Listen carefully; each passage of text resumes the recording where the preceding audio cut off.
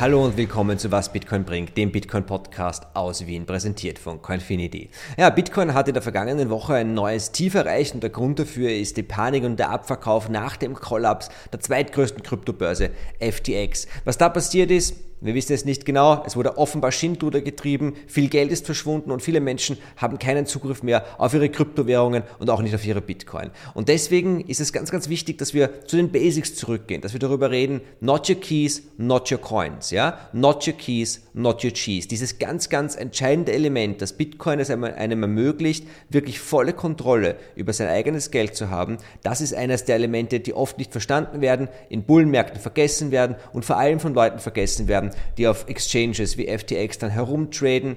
Ja, Bitcoin, für mich eine Spartechnologie, eine langfristige Technologie, da braucht es auch kein Rumtraden, aber um dorthin zu kommen, habe auch ich lange gebraucht, brauchen viele Leute lange und am Ende des Tages, wenn man dort angekommen ist, dann muss man eben auch seine Keys sichern und deswegen spreche ich heute mit Ayhan von Seedor.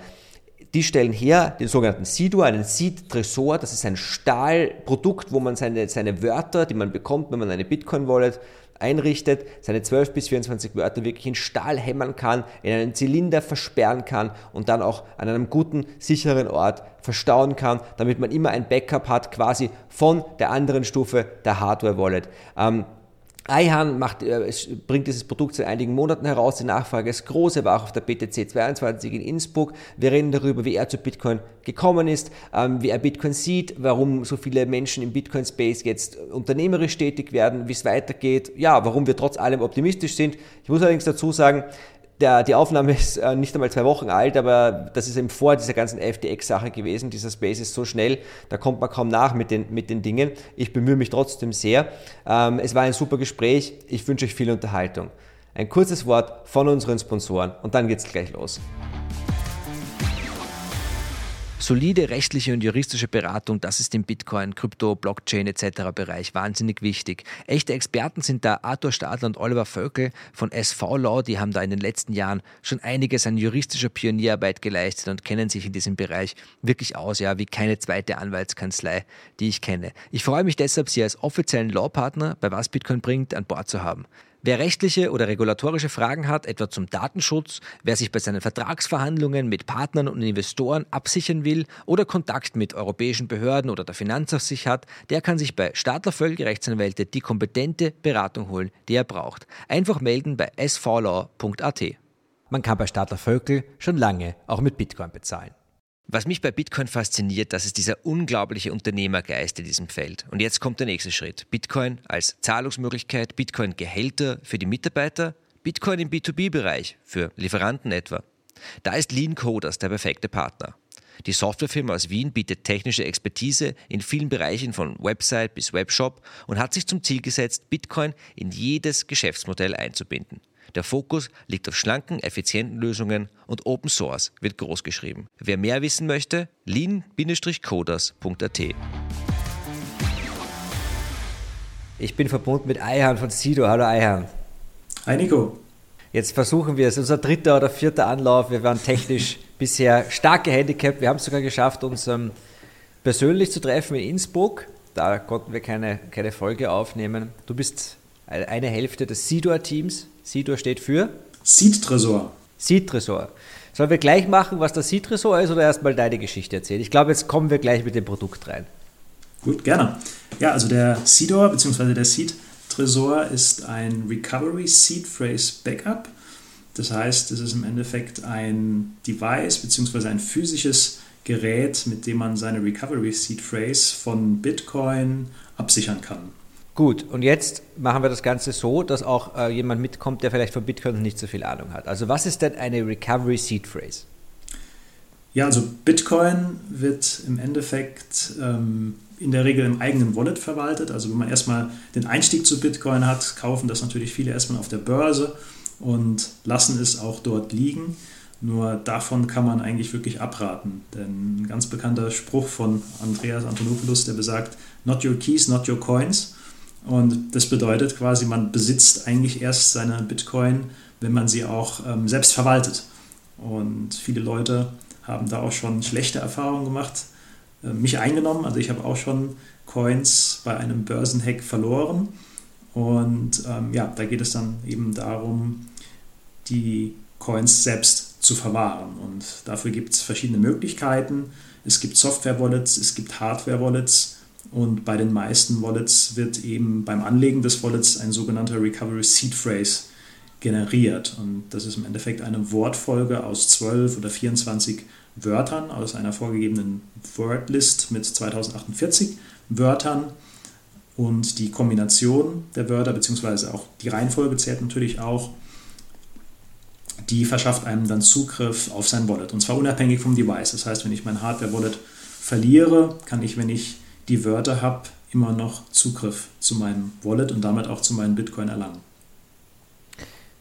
Das heißt, dass quasi diese Wörter sind der heilige Gral, der Ring von Frodo, das Gold im Tresor. Wenn ich die Wörter habe, habe ich auch die Bitcoin. Absolut, genau. Zum einen ist das natürlich ein Vorteil, weil man selbst in Anführungszeichen die Macht hat und keiner kann einem die Bitcoin nehmen, außer man verliert natürlich die Wörter, beziehungsweise ein Dieb beispielsweise verschafft sich Zugriff zu den Wörtern und deswegen ist es eben genau wichtig, dass man auf die Wörter aufpasst wie auf seinen Augapfel, denn wenn man die Wörter verliert, dann verliert man damit auch automatisch seinen Zugriff zu den Bitcoin und jeder weiß, Bitcoin ist dezentral, das heißt, es gibt keine Hotline, wo man einfach anrufen kann und sagen kann, ich habe mein Passwort verloren, bitte helft mir weiter. Das funktioniert nicht. Von daher ist das Thema Seed-Speicherung bzw. Aufbewahrung des Seeds sehr, sehr wichtig. Das heißt, Bitcoin funktioniert im Grunde in der Handhabung wie, man sagt ein digitales Gold dazu, man kann es auch mit Bargeld vergleichen, das habe ich bei mir und wenn ich es weggebe, ist es weg. Ich kann auch beim Bargeld und bei der Goldmünze niemanden anrufen, außer ich verwahre quasi die Goldmünze mit jemandem anderen in einem Tresor und das ist de facto das, was ihr mit eurem Gerät ermöglicht. Also ich stanze quasi meine Seed Phrase, meine Wörter auf Stahl. Richtig. Genau. Also wir bieten im Endeffekt ein Set. Das besteht zum einen, die Hauptkomponente ist eine Stahlkapsel, in der quasi einzelne Scheiben, wir sagen Disks dazu, angeordnet sind und in eine Kapsel passen mehr als 24 Scheiben. Das heißt, wir haben die Möglichkeit, auf jeder einzelnen Scheibe jeweils ein Seed-Wort zu versehen. Wichtig ist dann eben auch, dass man zum dazugehörigen Wort auch die dazugehörige Nummer mit einprägt, damit, wenn wir den Fall haben, dass man die Kapsel öffnet oder sie sich unabsichtlich auftritt, dass man dann auch, wenn die Scheiben auseinanderfallen, immer noch Möglichkeit hat, die Seed Phrase wieder herzustellen. Und zum Prägen der Scheiben ist im Set dann ein Holder, sagen wir dazu, integriert. Das ist ein Kunststoffelement, der es einem ermöglicht, die Schlagbuchstaben zu positionieren. Und mit dem Hammer, den liefern wir auch mit im Set, kann man dann über den Holder und die Standsvorrichtung seine Buchstaben bzw. seinen Seed Phrase auf ewig in Edelstahl speichern. Das heißt, wenn der Nachbar auf Metall hämmert stundenlang, dann weiß ich, der Typ hat Bitcoin. Könnte sein, ja, könnte sein.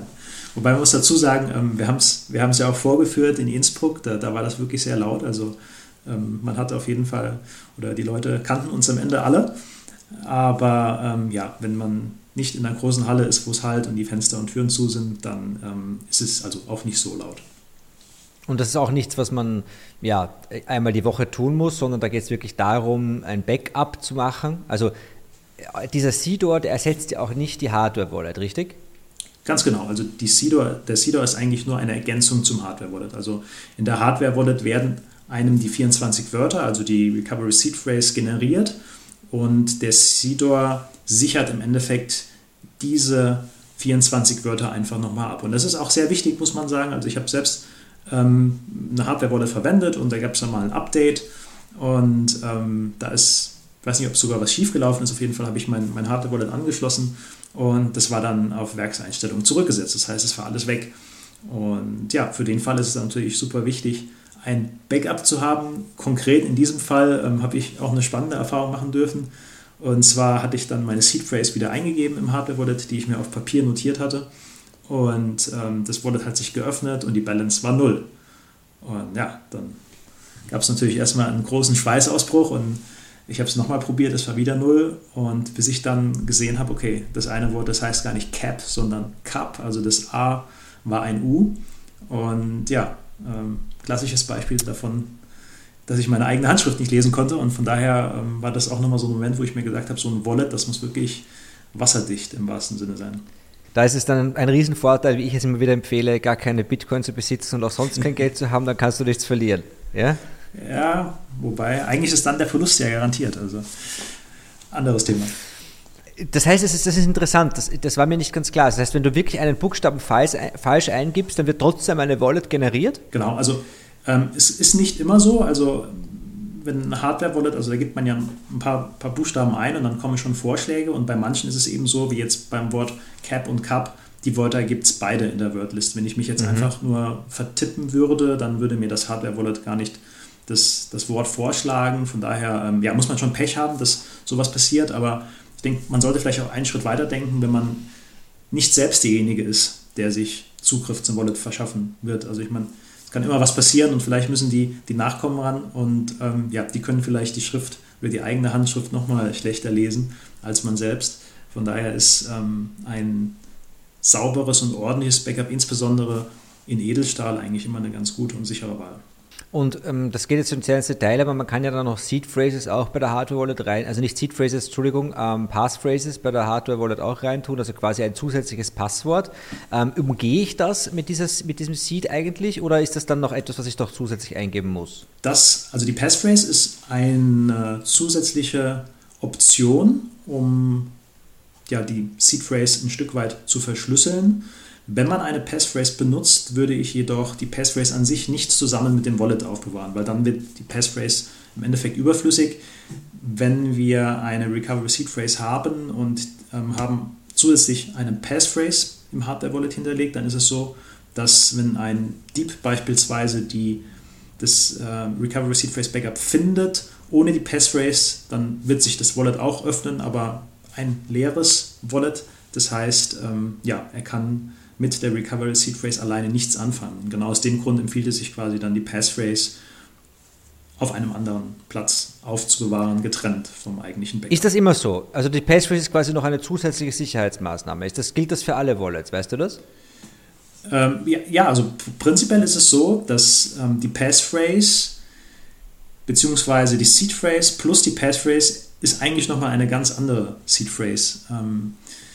Von daher ist es eine Verschlüsselung, die in dem Sinne einen Vorteil mit sich bringt, aber auch hier gilt, man muss eben genau aufpassen. Also bei der Bitbox ist es zum Beispiel so, dem Hardware-Wallet-Anbieter, da wird auch zwischen Groß- und Kleinbuchstaben unterschieden, Leerzeichen werden da auch genommen und daher muss man da wirklich genau aufpassen, dass man auch die Passphrase ordentlich abspeichert und am besten nicht nur ein Backup, sondern auch, falls ein Backup ausfällt, noch ein zweites Backup zu haben und auch auf keinen Fall nur im Kopf merken, weil das ist wirklich so eine Sache, von der wir generell abraten. Aber, und das ist schon ganz wichtig, die technologische Grundlage ist da, um quasi sein Vermögen als in Kopf gespeicherte Information mit sich mitzunehmen. Das ist schon eine große Innovation, die Bitcoin geschaffen hat, die es vorher nicht gegeben hat. Ganz genau.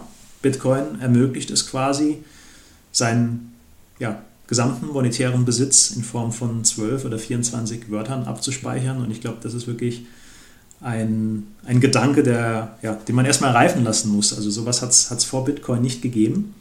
Und ich denke, dass das ein ganz, ganz großer Vorteil ist, wenn es natürlich auch Verantwortung mit sich bringt, beziehungsweise man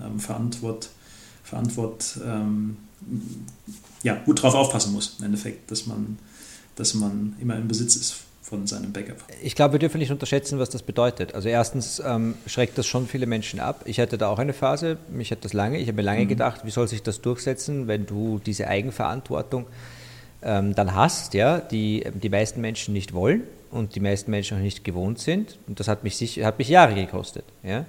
Das ist das eine. Und das zweite ist natürlich, viele Menschen wollen das bis heute nicht. Und ich kann die auch verstehen. Also jedes Mal, wenn ich darüber rede, Hardware-Wallets und Seed-Phrases und so weiter, da wird man ein bisschen nervös. Ja? Weil, also man hat ich will damit sagen, wir sind wahrscheinlich noch so früh auch technologisch, dass einfach noch bessere Lösungen gefunden werden müssen. Ja, definitiv. Ich denke aber auch, man kann sich so ein bisschen an das Thema herantasten. Ich meine, jeder Bitcoin-Anstieg beginnt irgendwann mit einem Kauf. Da gibt es ja mittlerweile sehr viele und auch schon sehr nutzerfreundliche Optionen. Und wenn ich mich mit dem Thema Self-Custody beschäftige, ich muss ja nicht direkt mein gesamtes Vermögen auf ein Hardware-Wallet oder auf ein Software-Wallet überweisen, sondern ich kann ja im ganz Kleinen anfangen. Ich kann einen kleinen Betrag überweisen, ich kann dadurch ein Gefühl für die Materie entwickeln. Ich denke, es ist immer wertvoll, auch so ein bisschen probieren, die Hintergründe zu verstehen. Also keiner muss jetzt, glaube ich, den Bitcoin-Code verstehen, um in Bitcoin zu sparen oder Bitcoin zu kaufen, sondern es geht einfach darum, so ein bisschen die Strukturen dahinter zu verstehen. Und ich glaube, allein die Anschaffung eines Hardware-Wallets und auch die Beschäftigung mit dem Thema bringt einen schon weiter, sodass man mit der Zeit sicherer und sicherer wird. Und dann, wenn man sich etwas mit dem Thema befasst hat und die ersten Transaktionen auch durchgehen und ankommen, dann entwickelt man, glaube ich, so ein Stück weit ein Vertrauen in die Materie. Insbesondere, wenn man dann weiß, dass es tatsächlich eine Sache ist, die einem keiner nehmen kann. Also auf dem Bankkonto haben wir es gesehen, Beispiel Kanada, das ist noch nicht so lange her. Das Geld gehört einem ja nicht wirklich. Und auch wenn man weiterhin Zugriff hat, die Notenbanken können das Geld auch entwerten. Und das ist einfach eine Sache, die kann bei Bitcoin nicht passieren. Ja, die Wahrheit ist leider Gottes viel dramatischer, nicht? In den Niederlanden haben sie jetzt, die wollen sie jetzt alle Transaktionen über 100 Euro überwachen. Von Central Bank Digital Currencies und anderen derartig irren Ideen reden wir jetzt noch gar nicht. Also Bitcoin kam keine Sekunde zu früh und auch die Story mit der Ukraine, die Story mit dem Krieg, die Story von Geflüchteten generell. Ich habe das heute erst wieder gehört, eine junge Dame, die ich kennengelernt habe in Bulgarien, mit der ich auch einen Podcast machen werde, hat mir erzählt, ja, ihre Mutter ist geflüchtet nach, ich glaube, Weißrussland möglicherweise oder jedenfalls, da wird dann das Geld geblockt von der Nationalbank der Ukraine. Aber ich habe auch eine Ukrainerin kennengelernt, die mir gesagt hat, sie ist geflüchtet aus der Krim, also schon vor dem Krieg, also als die Krim besetzt war von den Russen. Dann flüchtet sie nach Kiew und dann sagen sie ihr dort, sie können hier kein Konto öffnen, sie sind ja keine Ukrainerin. Sagt sie, doch, ich bin Ukrainerin, ich bin gerade geflüchtet von der Krim. Sagt sie, nein, das zählen wir nicht. Also es ist wirklich furchtbar, wenn du abhängig bist von diesen willkürlichen staatlichen Entscheidungen, und das ist übrigens kein politisches Statement, da geht es jetzt, also jeder Staat ist gleich schlimm in meinen Augen, ja. Der Bitcoin ist eine Lösung, ja, aber ich glaube, wichtig ist im positiven Sinne, dass wir sehen von Leuten, die dann derartige Verantwortung über ihr eigenes Leben auch übernehmen, dass sie auch selbstbewusster werden, dass sie merken, okay, ich habe abgelevelt quasi. Wer Bitcoin nutzt, hat abgelevelt, was Eigenverantwortung betrifft. Das stimmt, ja. Also wie du sagst, Bitcoin ist erstmal für alle da. Von manchen wird es natürlich auch negativ ausgelegt. Aber im Grunde genommen würde ich auch sagen, dass es eher ein Vorteil ist und ein Stück weit einen weiterbringt. Auch das Thema, dass man sich mit dem Thema Finanzen bzw. mit dem Thema Aufbewahrung seines eigenen Vermögens beschäftigt, weil wenn man die Sache in der Hand hat, dann ist man letztendlich, kann man es zumindest selbst steuern. Das Problem merken jetzt immer mehr Menschen aufgrund der Inflation und auch der Zensur, aber jetzt drehen wir mal runter hier die Empörung ein bisschen. Ayhan, wer bist denn du? Ja, ich bin einer der Gründer von Seedor und habe eigentlich erst vorher was anderes auch gemacht. Also in unserem Unternehmen bzw. mit unserer Firma ging es auch schon immer um Private Keys, aber in ganz anderer Form, in physischer Form. Kannst du mal kurz in die Kamera halten, für die nur zuhören. Das ist ein Key Organizer, also es bietet quasi die Möglichkeit, seine Private Keys in physischer Form, also private Hausschlüssel, in einem taschenmesserartigen Gadget anzuordnen. Und ja, damit sind wir 2014 gestartet als Startup, ganz, ganz klassisch Kickstarter-Kampagne, haben angefangen online zu verkaufen und haben irgendwann dann in den Einzelhandel geliefert. Und ja, das ist eigentlich so die Sache, die unsere Firma bisher gemacht hat. Und ja, irgendwann bin ich dann auch mit dem Thema Bitcoin persönlich in Kontakt gekommen. Das war auch, glaube ich, der klassische Weg, den sehr viele gegangen sind. Also erstmal hat man alles abgeschritten und hat gesagt, ja, das ist irgendwas im Internet, das kann gehackt werden, das kommt ja gar nicht vom Staat, das kann nichts sein. Dann hat man irgendwann mal ein bisschen in Bitcoin reingesteckt, in der Hoffnung, dass es mehr wird und ja, irgendwann angefangen mit dem Thema tiefer zu beschäftigen und gesehen, dass da eigentlich noch viel, viel mehr dahinter steckt. Und ja, dann gab es irgendwann den Moment, wo ich und auch Co-Founder gesagt haben, wir wollen nicht nur noch an der Seitenlinie stehen und zuschauen, sondern wir wollen selbst irgendwas für Bitcoin machen. Da gibt es, glaube ich, ein ganz schönes Zitat von Naval Ravikant. Das geht, ich weiß nicht, ob ich es wortwörtlich zusammenbekomme, aber das heißt irgendwie choose an industry where you can play long-term games with long-term partners. Und da war das Thema Bitcoin wirklich was, wo ich für mich auch gesagt habe, also ich glaube, dass das eine Industrie ist, die noch ganz am Anfang ist, die unheimlich viel Potenzial birgt und meine persönliche Meinung ist, dass das Thema in 10, 20, 30 Jahren viel größer sein wird als heute. Und ja, weil da das persönliche Interesse da war, auch schon die erste Erfahrung mit Self-Custody gesammelt wurde und es da noch nicht Lösungen gab, die 100% meinen oder unseren Erwartungen entsprochen haben, war dann der Weg relativ nah zu sagen, wir haben relativ viel im Bereich Metallverarbeitung gemacht, dass wir da so eine Backup-Lösung entwickeln können und ja, dann damit reinzustarten. Was kostet das gute Teil denn? Das Set, also wo quasi die Kapsel mit den Disks mit drin ist, plus das ganze Werkzeug, was man braucht, um sein Wallet zu erstellen, liegt bei 149 €. Das ist quasi die Erstanschaffung. Und wenn ich dann weitere Wallets erstellen möchte, dann kostet eine Kapsel mit den entsprechenden Disks 69 €. Das heißt, zuerst hat man halt die Erstanschaffung und wenn man dann weitere Wallets erstellt, dann wird es irgendwann immer günstiger. Wir bieten die Wallets bzw. die Kapseln auch im Bundle an. Das heißt, da gibt es dann Mengenrabatt und ich glaube, eine Sache, die auch recht spannend ist, es gibt auch die Möglichkeit, einfach nur die Disks hinzuzukaufen. Das ist so ein bisschen der Vorteil gegenüber vielen anderen Lösungen, die es gibt, wo man beispielsweise eine Metallplatte graviert. Wenn man ein neues Wallet erstellen möchte, kann man sich einfach diese Disks für 8,95 € kaufen und hat dann die Möglichkeit, relativ kostengünstig ein neues Wallet zu erstellen. Und für Zuseherinnen und Zuseher von Was Bitcoin bringt, gibt es 5% mit dem Code NICO05. So, wie läuft das Geschäft? Gut, also wir müssen sagen, wir haben nicht so große Erwartungen gehabt. Wir sind gestartet im Januar 2021.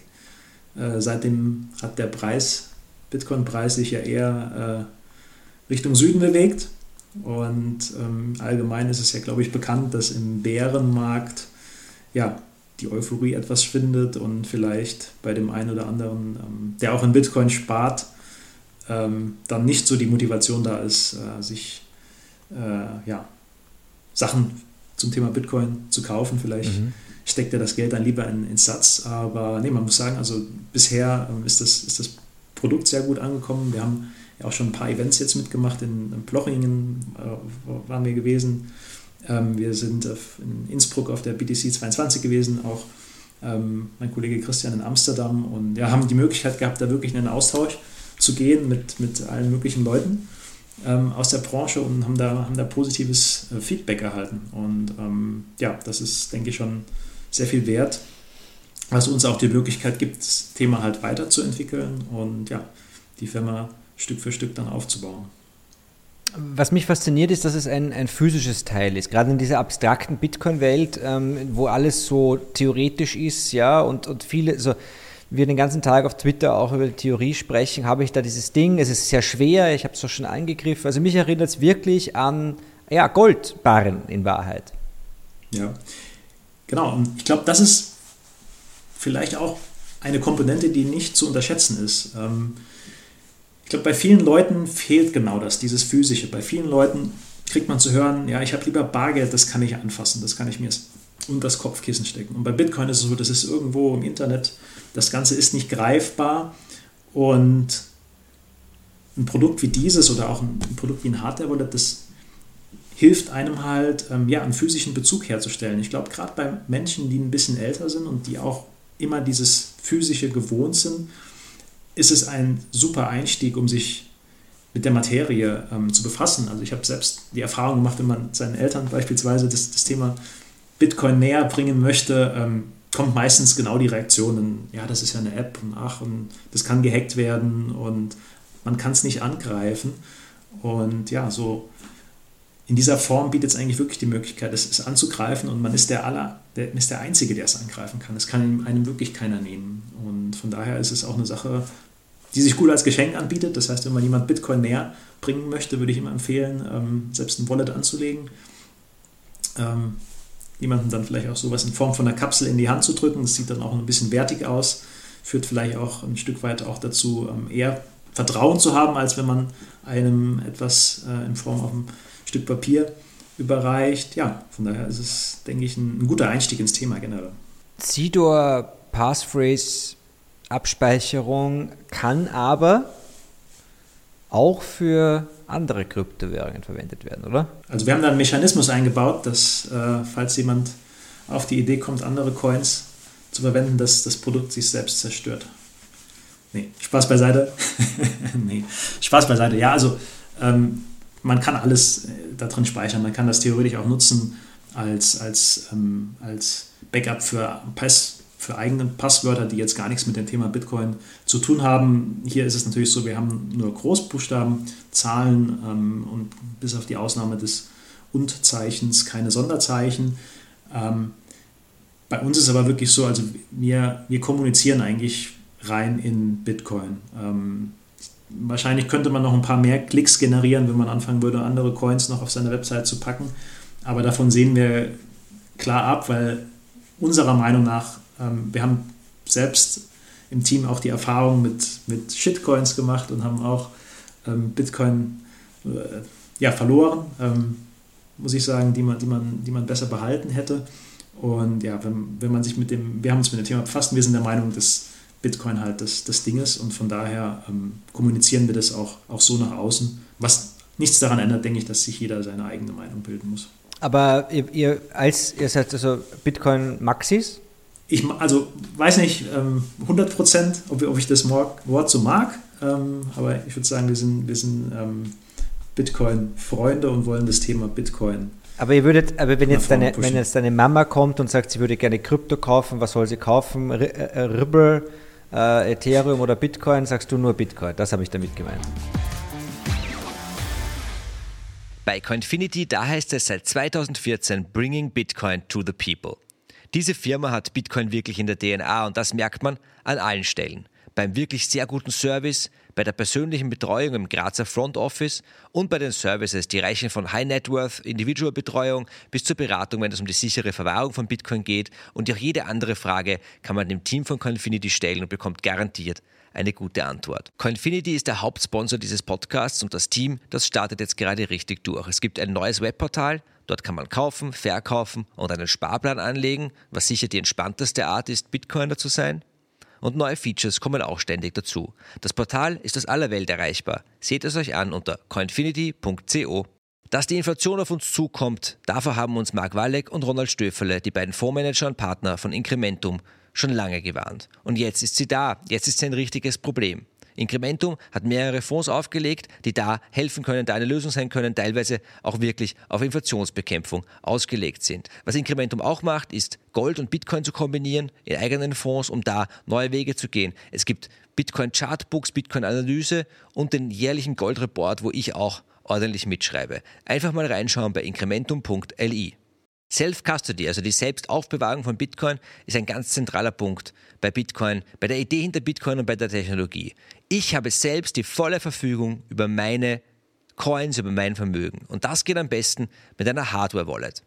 Eine Hardware-Wallet, das ist wie ein USB-Stick, den ich in den Computer stecke. Und die allerbeste, ist die Bitbox O2 von Shift Crypto. Mit USB-C, geht wunderbar auch am Laptop, kann man auch am Handy verwenden, am Android-Handy. Hergestellt in der Schweiz, entwickelt in der Schweiz, hoher Sicherheitsgrad, eine clean und slicke Software, auch alles auf Deutsch, der Support auf Deutsch. Man kann auch ein eigenes Einstiegsgespräch buchen, wo die ganze Einrichtung perfekt erklärt wird. Reinschauen bei shiftcrypto.ch und mit dem Code, was Bitcoin bringt, gibt es 5% Rabatt.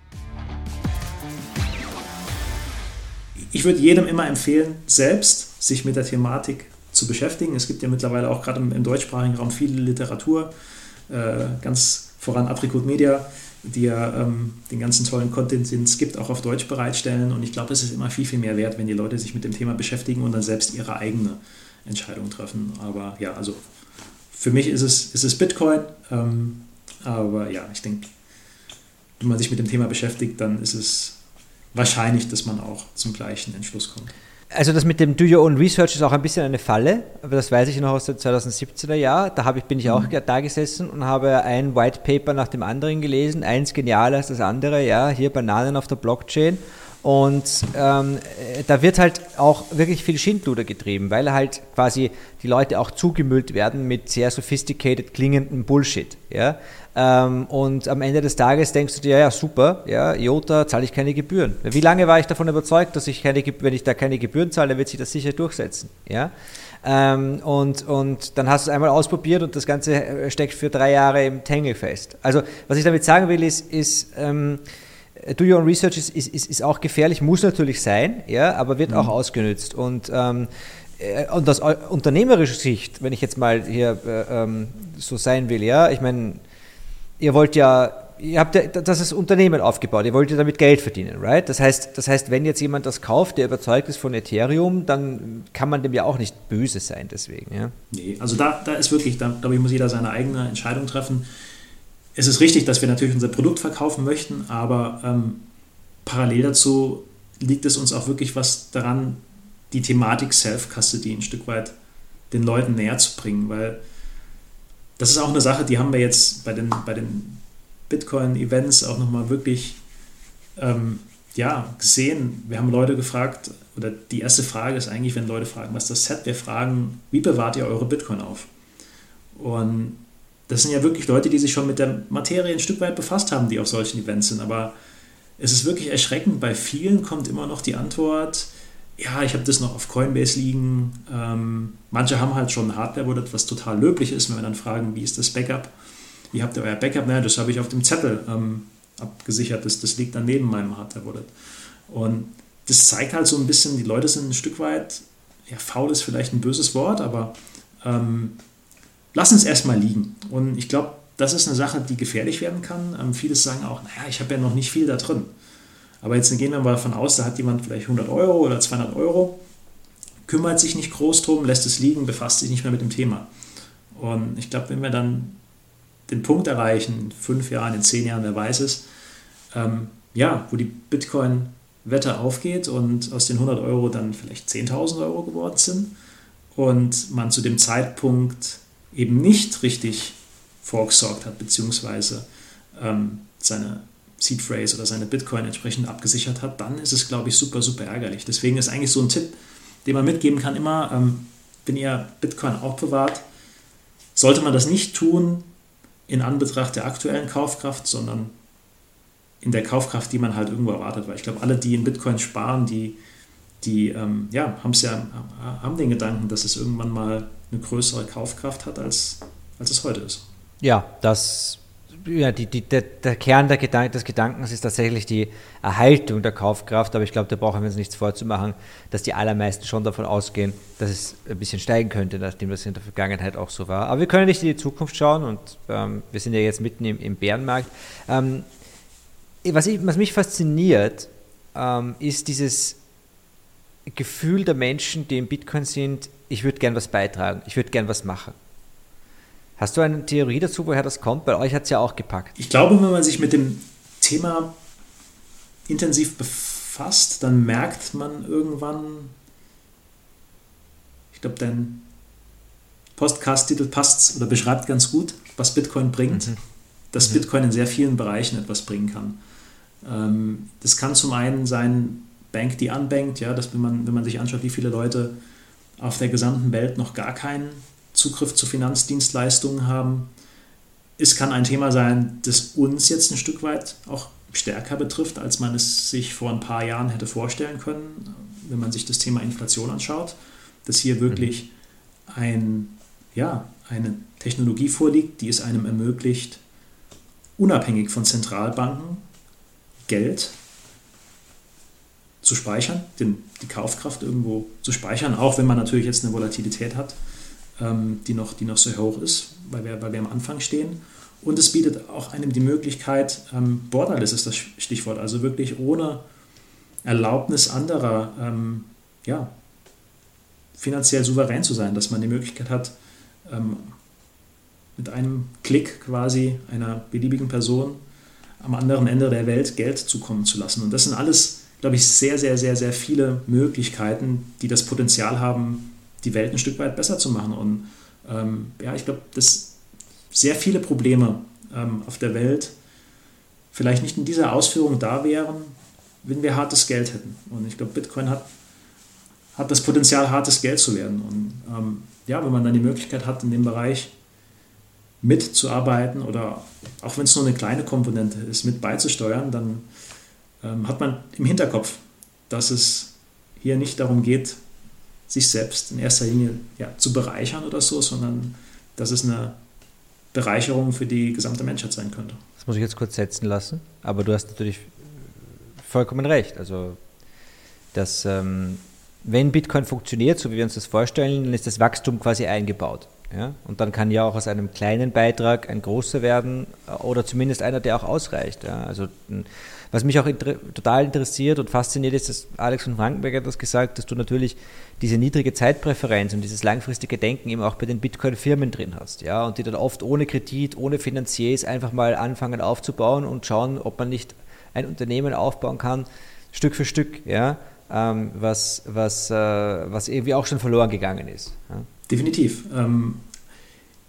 Ich meine, das liegt ja auch irgendwo in der Natur der Sache, glaube ich, dass wir aktuell noch wirklich in der Nische sind.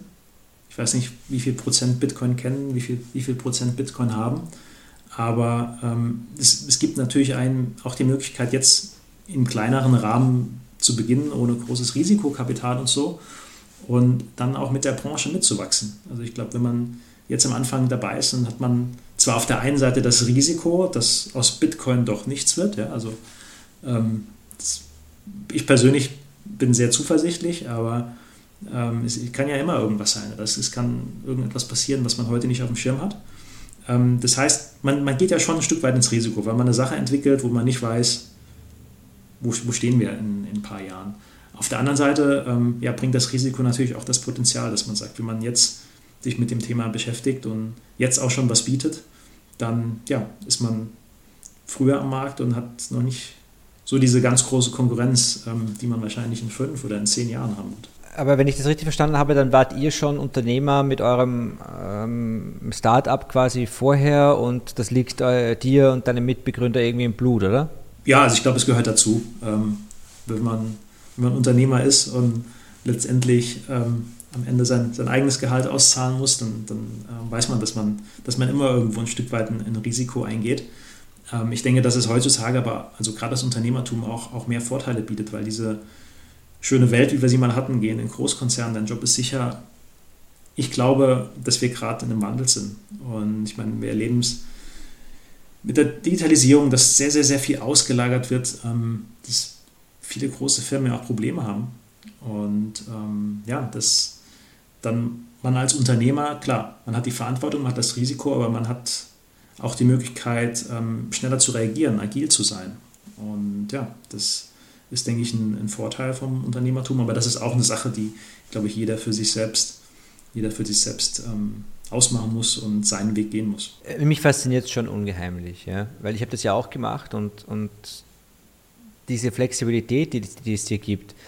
Und du kannst natürlich heute, ich meine, ihr seid ja ein kleines Unternehmen, nicht? Ihr seid zu zweit oder habt ihr noch Mitarbeiter? Also wir sind im ursprünglichen Unternehmen, wo wir auch den Wunderkey machen, sind wir zu viert. Wir arbeiten relativ eng mit einer Behindertenwerkstätte bei uns im im Heimatort Dieskastel zusammen. Das hat sich am Anfang auch so ergeben, in relativ kleinem Rahmen haben wir da angefangen. Mittlerweile passiert ja sehr, sehr viel bei uns. Okay. Also auch alle Produkte werden dort zusammengebaut, werden von dort auch verschickt. Und ja, das hat sich zu einer relativ großen Sache entwickelt, was auch Spaß macht und was auch sehr gut funktioniert. Das heißt, wir haben relativ viele ausgelagert. Also wir sind ein schlankes Unternehmen, kleines Unternehmen und ja. Genau, das wollte ich damit ansprechen, nicht? Also ich bin ganz alleine, arbeite mit Freelancern und du kannst ja heute, ich meine, ich bin jetzt quasi in diesem Content-Creator-Bereich, ja. 2 Millionen Menschen in den USA identifizieren sich als hauptberufliche Content-Creator. Und wenn man bedenkt, dass die Menschen aufgrund der Technologie einfacher selbstständig arbeiten können, vielleicht sogar alleine, ja, gerade im digitalen Bereich, und aber auch mehr Zeit haben, mit Bitcoin sowieso. Also Bitcoin bietet ja auch noch die Möglichkeit, quasi den Menschen wirklich die Zeit auch zu geben, sich mit Dingen zu beschäftigen, die sie wirklich interessiert. Und da glaube ich, dass gerade der Content-Bereich noch eine gewaltige Rolle spielen wird. Nicht nur Unterhaltung. Ich glaube, wir sehen das jetzt auch schon. Wir sehen die Anfänge des. Nicht nur im Bitcoin-Bereich, also Bitcoin ist eine wunderbare Nische, aber wir sehen ja, wie sich das entwickelt auf YouTube und mit Newslettern und so weiter. Und das ist in Deutschland, in Europa ist es noch ein bisschen weniger. Erstens, weil der Markt kleiner ist und zweitens, weil er massiv verzerrt wird durch staatliche Interventionen und staatliche Rundfunkanstalten. Aber am Ende des Tages ist das nur eine Marktverzögerung, du kannst es nicht verhindern. Das ist meine Meinung. Und ich kann nur jedem, also mich fasziniert es immer, wenn ich Leute treffe, die nie angestellt waren. Das finde ich immer am allercoolsten. Wenn du direkt von der Schule kommst, weil was hast du für ein Risiko mit 18? Oder von mir aus nach dem Studium, ja, mit 23. Hast du gar kein Risiko. Ganz genau. Also das war auch bei uns so. Wir haben das Unternehmen während dem Studium noch gegründet. Und wie du sagst, das ist eigentlich die perfekte Zeit. Klar, auf der anderen Seite könnte man sagen, fang erstmal irgendwo an zu arbeiten, sammle erstmal Erfahrung. Aber wenn ich es nochmal tun müsste oder mir es aussuchen könnte, kann ich es eigentlich nur raten. Gerade während dem Studium, auch wenn man es zu der Zeit nicht wahrhaben mag, hat man eigentlich sehr viel Zeit, wo man auch mal mit kleinen Sprüngen was probieren kann. Das Internet, also wir haben damals mit Kickstarter gestartet, bietet halt unheimlich viel Potenzial. Also man kann eigentlich mit dem Handy, mit dem Laptop kann man alles machen und kann ja auch im Kleinen erstmal anfangen, ohne großes Geld in die Hand nehmen zu können. Und ich glaube, ja, gerade wenn man noch jung ist, im Studium ist es tatsächlich eine Sache, die man dann mal ausprobieren kann. Und bei vielen ist auch so der Gedanke, glaube ich, oh, was passiert, wenn es schief geht? Liest sich das vielleicht nicht gut im Lebenslauf oder so? Aber aus meiner Erfahrung kann ich sagen, also die Erfahrung, die man in einem Startup sammeln kann, die ist so vielfältig und so deswegen unheimlich viel wert, glaube ich, dass es, selbst wenn man dann doch nochmal den Weg in einen großen Konzern oder so gehen möchte, dass man da eher mit offenen Armen empfangen wird, weil man da auch weiß, dass man sich von A bis Z mit den Sachen beschäftigt hat.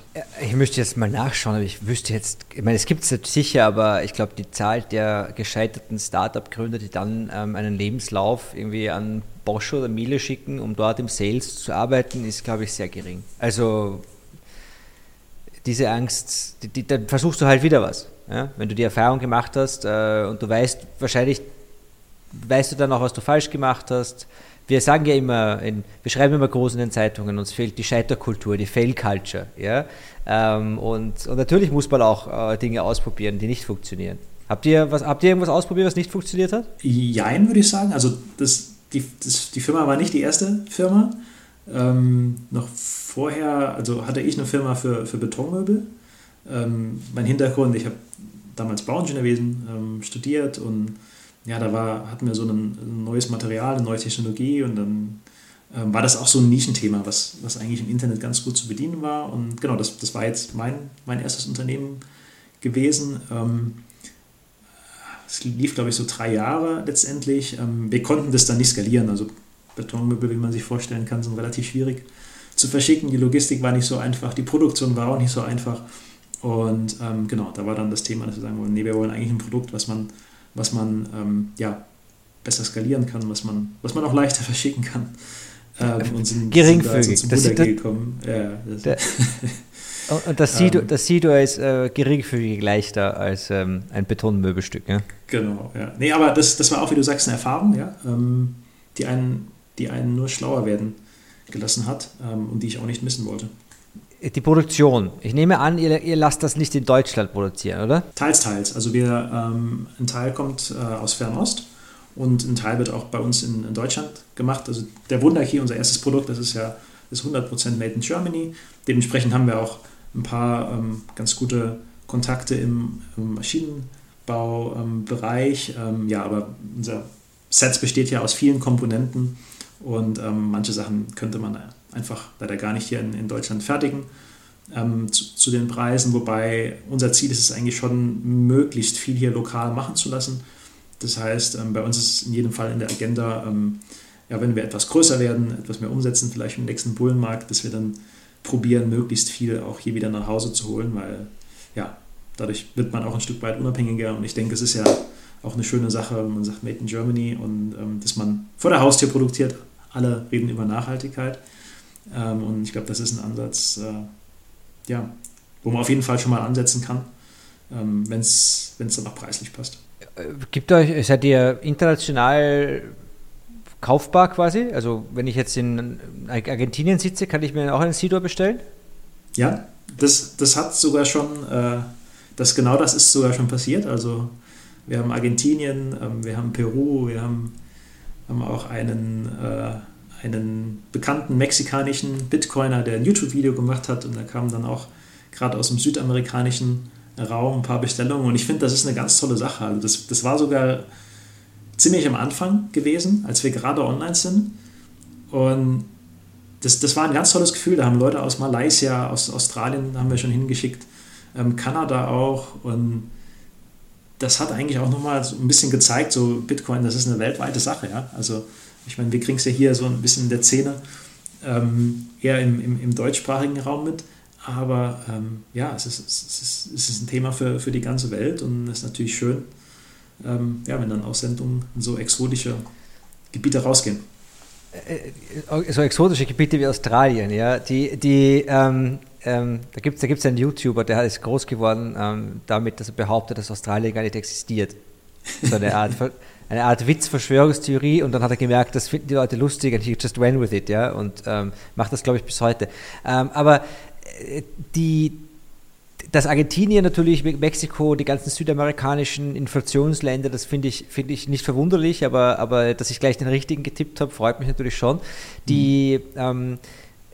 Du hast recht, was die Community betrifft, das lässt sich auch nicht lösen, wir sprechen nun mal nicht alle Sprachen, aber es muss ja, wenn man hochrechnet, was in Deutschland passiert und sich überlegt, nur Italien, Frankreich, Spanien, ja, da rede ich noch gar nicht von Malaysia oder Nigeria und natürlich, wir sehen auch die englischsprachige Community, die kann man noch beobachten, aber die ist sehr US-lastig natürlich, sogar sehr, also da kriegt man eigentlich auch von UK kaum was mit und das ist mindblowing. Wenn man sich mal hinsetzt und überlegt, wenn es in Deutschland schon so abgeht, was passiert denn dann in Italien, was passiert denn dann in der Türkei zum Beispiel? Die Türkei ist ja auch ein ganz, ganz großes Bitcoin und natürlich auch noch Kryptoland, das darf man auch nicht vergessen. Ja, ja definitiv. Also ich glaube, dass im Endeffekt gibt's generell im Sektor Bitcoin großes Potenzial. Wie du sagst, du hast es gesagt, vieles muss noch besser werden. Viele Sachen sind noch kompliziert und ich glaube, ja, dass da auch kleine Schritte Potenzial bieten, da ein Unternehmen draus zu machen, um eben einen Beitrag zu leisten, damit das Ökosystem wächst und halt besser wird, ja, um immer noch mehr Leute anzuziehen, die dann auch in das Thema Bitcoin reingehen. Mega. Was sind eure nächsten Pläne? Im Endeffekt möglichst viele Leute erreichen, möglichst vielen Leuten das Thema Self-Custody näher bringen. Ich glaube, also wenn man das Projekt Seedor umschreiben müsste, dann steht das eigentlich ganz oben, dass man es schafft, die Leute wegzubekommen von, ja, ich lasse es erstmal bei Coinbase liegen, die Leute wegzubekommen von, ich kriege Zinsen für meine Bitcoin. Ich meine, das Thema haben wir im Sommer gehabt. Hat sich auch ein Stück weit selbst erledigt, wobei es gibt ja immer noch ja, viele Leute, die damit werben und auch viele Leute, die da auch ihre Bitcoin noch reinstecken.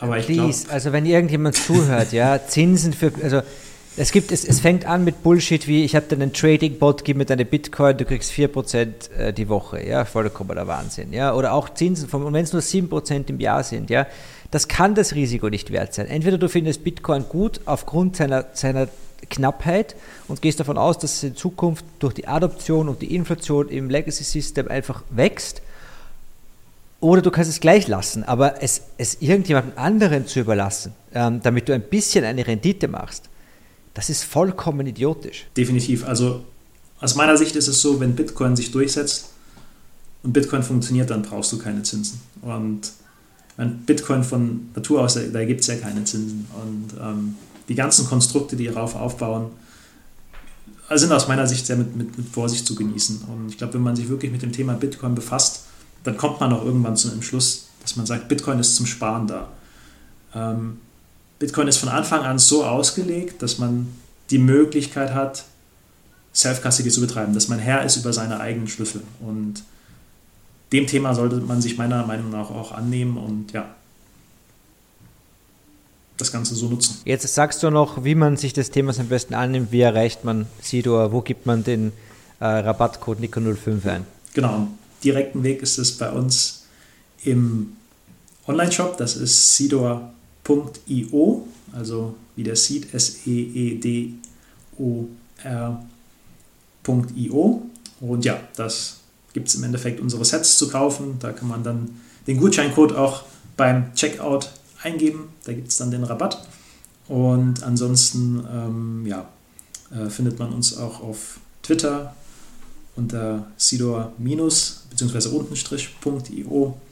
Wenn es was Neues gibt, wenn es was zu berichten gibt, dann hört ihr da von uns. Und wir haben auch eine Blog-Sektion, wo wir immer mal wieder so ein bisschen zum Thema Self-Custody schreiben, so ein bisschen die Hintergründe, ein paar Tipps geben. Wir kriegen ja relativ viel mit, so auch manche bauen sich eine Sicherheitsinfrastruktur aus, die ja sehr kompliziert ist und vielleicht da ein Stück weit auch eher eine Unsicherheitsstruktur wird. Und ja, mit solchen Themen setzen wir uns da ein bisschen auseinander, sind jederzeit auch froh über Feedback und ja, probieren so auch ein bisschen im Bereich der Theorie Content zu schaffen. Ausgezeichnet. Ich finde diese Spezialisierung wahnsinnig wichtig. Das Gute ist mir jetzt auch eingefallen, sollten Sie irgendwie Bitcoin verbieten, könnt ihr trotzdem noch weiter verschicken, weil Sie können ja schlecht eure Sets verbieten. Nee, wir bieten dann Hundemarken an. Ayhan, ich wünsche dir alles Gute für das restliche Jahr und nächstes Jahr kommst du dann nach Wien und wir machen das Ganze in Person und dann sehen wir uns das Gerät auch nochmal genauer an. Ja? Sehr gerne, Nico. Vielen Dank für die Einladung und dir auch immer alles Beste. Danke fürs Zuhören bei dieser Folge von Was Bitcoin bringt. Wenn es euch gefallen hat, bitte hinterlasst uns 5 Sterne bei Apple und bei Spotify, folgt uns auf YouTube, schickt uns eure Eindrücke, eure Ideen, eure Anregungen, eure Vorschläge für Gäste und natürlich auch eure Kritik an hallo@wasbitcoinbringt.com. Was nicht unerwähnt bleiben darf, natürlich auch Value for Value. Dieser Podcast läuft über das Lightning-Netzwerk in allen Kanälen. Man kann streamen, man kann spenden. Es gibt einen Spendenbutton auch auf wasbitcoinbringt.com inzwischen. Und diese Dinge sind auch wahnsinnig motivierend, wenn da ein bisschen was reinkommt, wenn jeder das nutzt. Es macht wirklich viel Freude, als Bitcoiner für Bitcoiner zu arbeiten.